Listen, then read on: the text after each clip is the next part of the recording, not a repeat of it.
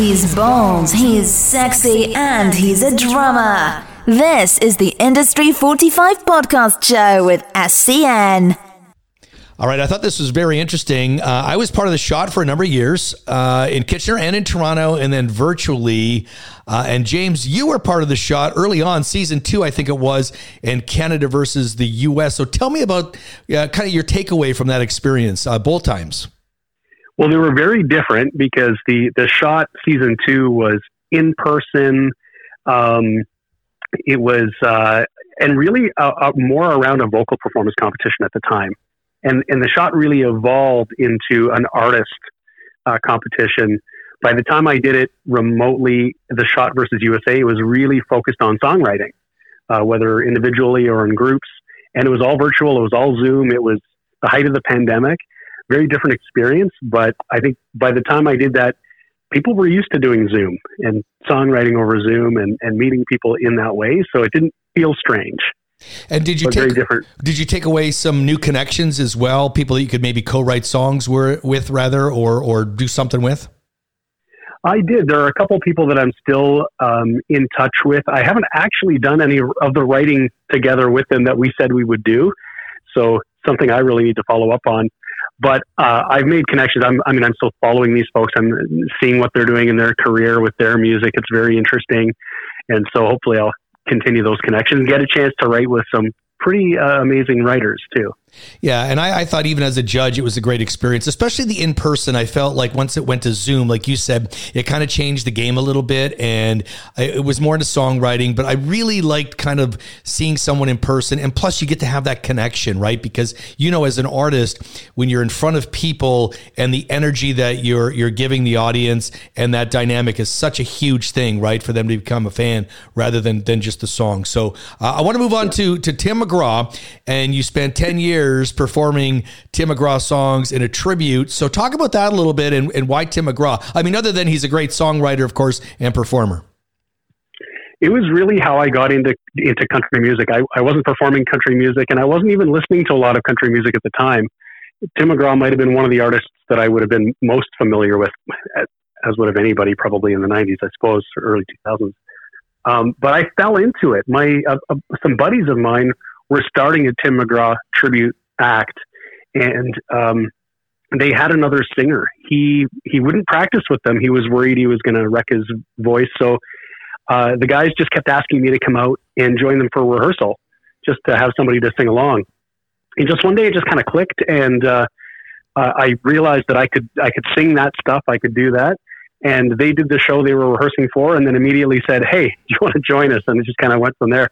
At one point in time, I was in 2 different Tim McGraw tribute acts, one with one band and one with another band. So depending on which booking agency you called to hire a Tim McGraw tribute act, both of them would be me, but with a different band. So it was really odd. Well, it is interesting because I myself play in a tribute band on the rock side of it, but it's where it's at right now. A lot of people want tribute bands, right? Whether they're country or rock and roll or whatnot. So, and let me ask you this again as a takeaway.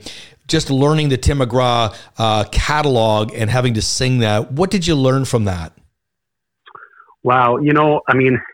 He's got such a wide range of songs, like powerful ballads and some, real fast stuff. I think what I learned from that really was stage presence, and really, when you're trying to sound like somebody and you really stretch your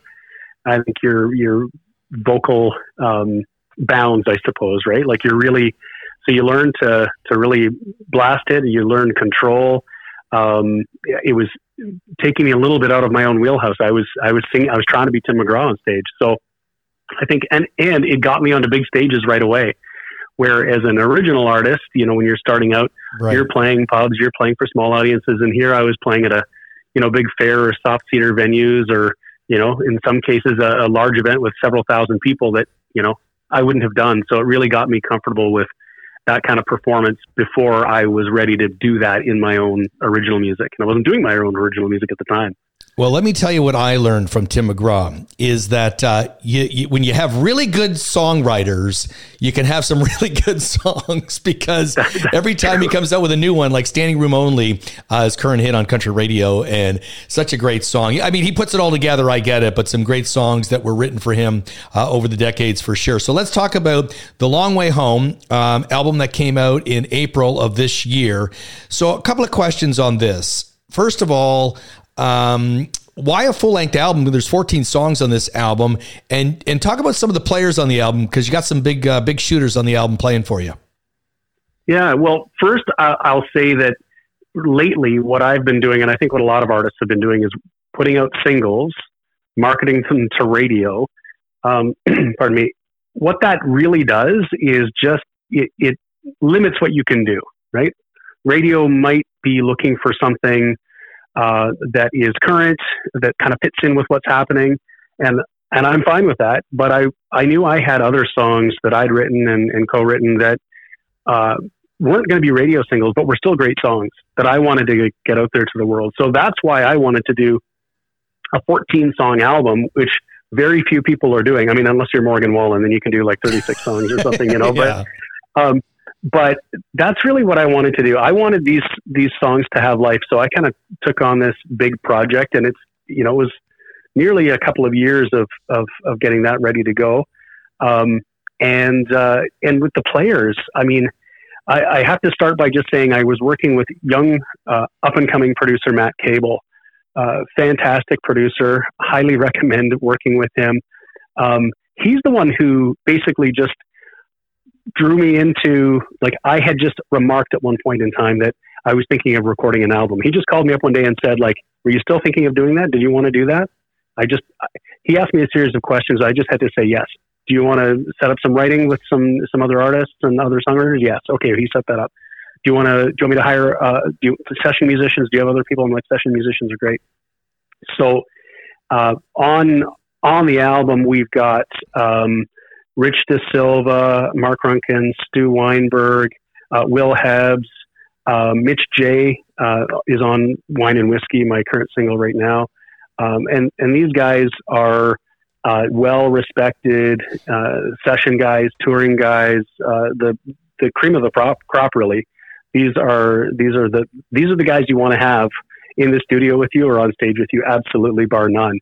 So it was a real treat to be able to work with them. And these are not, I didn't know them before the recording process, and so I wasn't sort of running in those circles, I guess, but these guys play on a lot of big records that a lot of your listeners would be familiar with. That is awesome. Mm-hmm. Super awesome. All right, James Downham, The Long Way Home is the album, the current single, Wine and Whiskey. So talk about the song. It's not really about wine and whiskey now, is it? No, and that's, when people hear that title, they think, oh, it's another whiskey country song. There's a lot of them, right? But no, this is not about drinking. It's really about having someone in your life that understands you, that supports you, that can ease whatever the pain is that you're going through in life in a way that, liquor or, other vices, I suppose, can never really do, right? So somebody who can really provide a level of support that just beyond just sort of blurring or numbing the pain, I suppose, that, a lot of people might do. And what I think is really remarkable is that people are really feeling that message, I think. Like, it really hits home for a lot of people. And I hadn't even thought about myself, but I was at an event one day and the host of the event, on the stage, we had just been talking about this song with his partner. He was up on the stage and he just turned to his partner from the stage and said, I want to thank my partner. You're my wine and whiskey.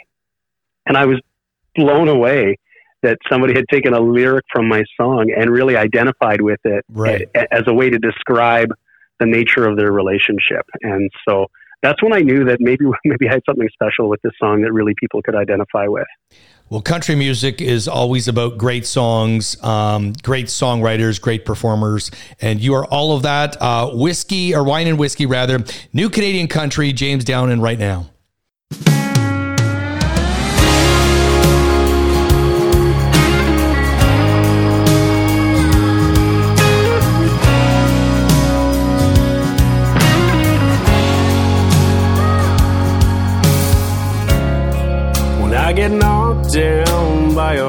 day,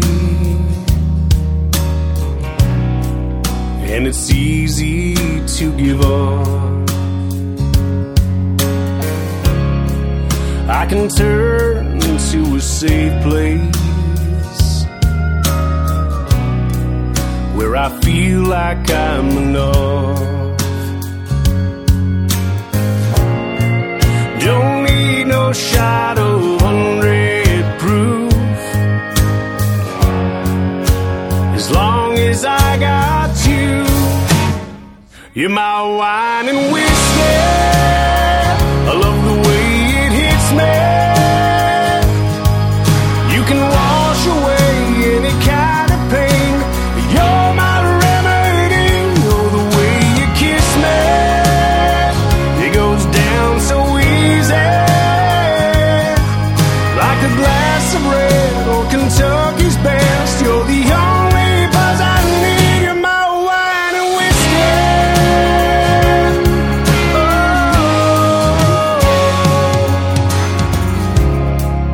Every time I nearly fell apart, you pulled me back together.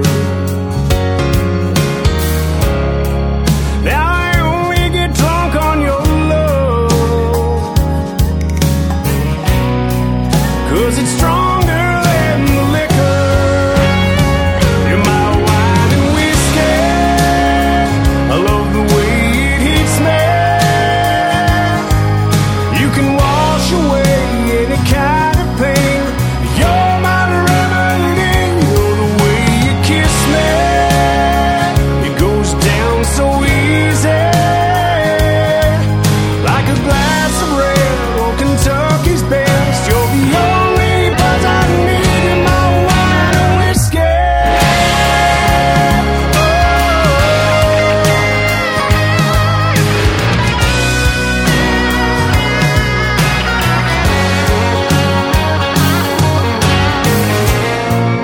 Don't need no shot of 100 proof, as long as I got you. You're my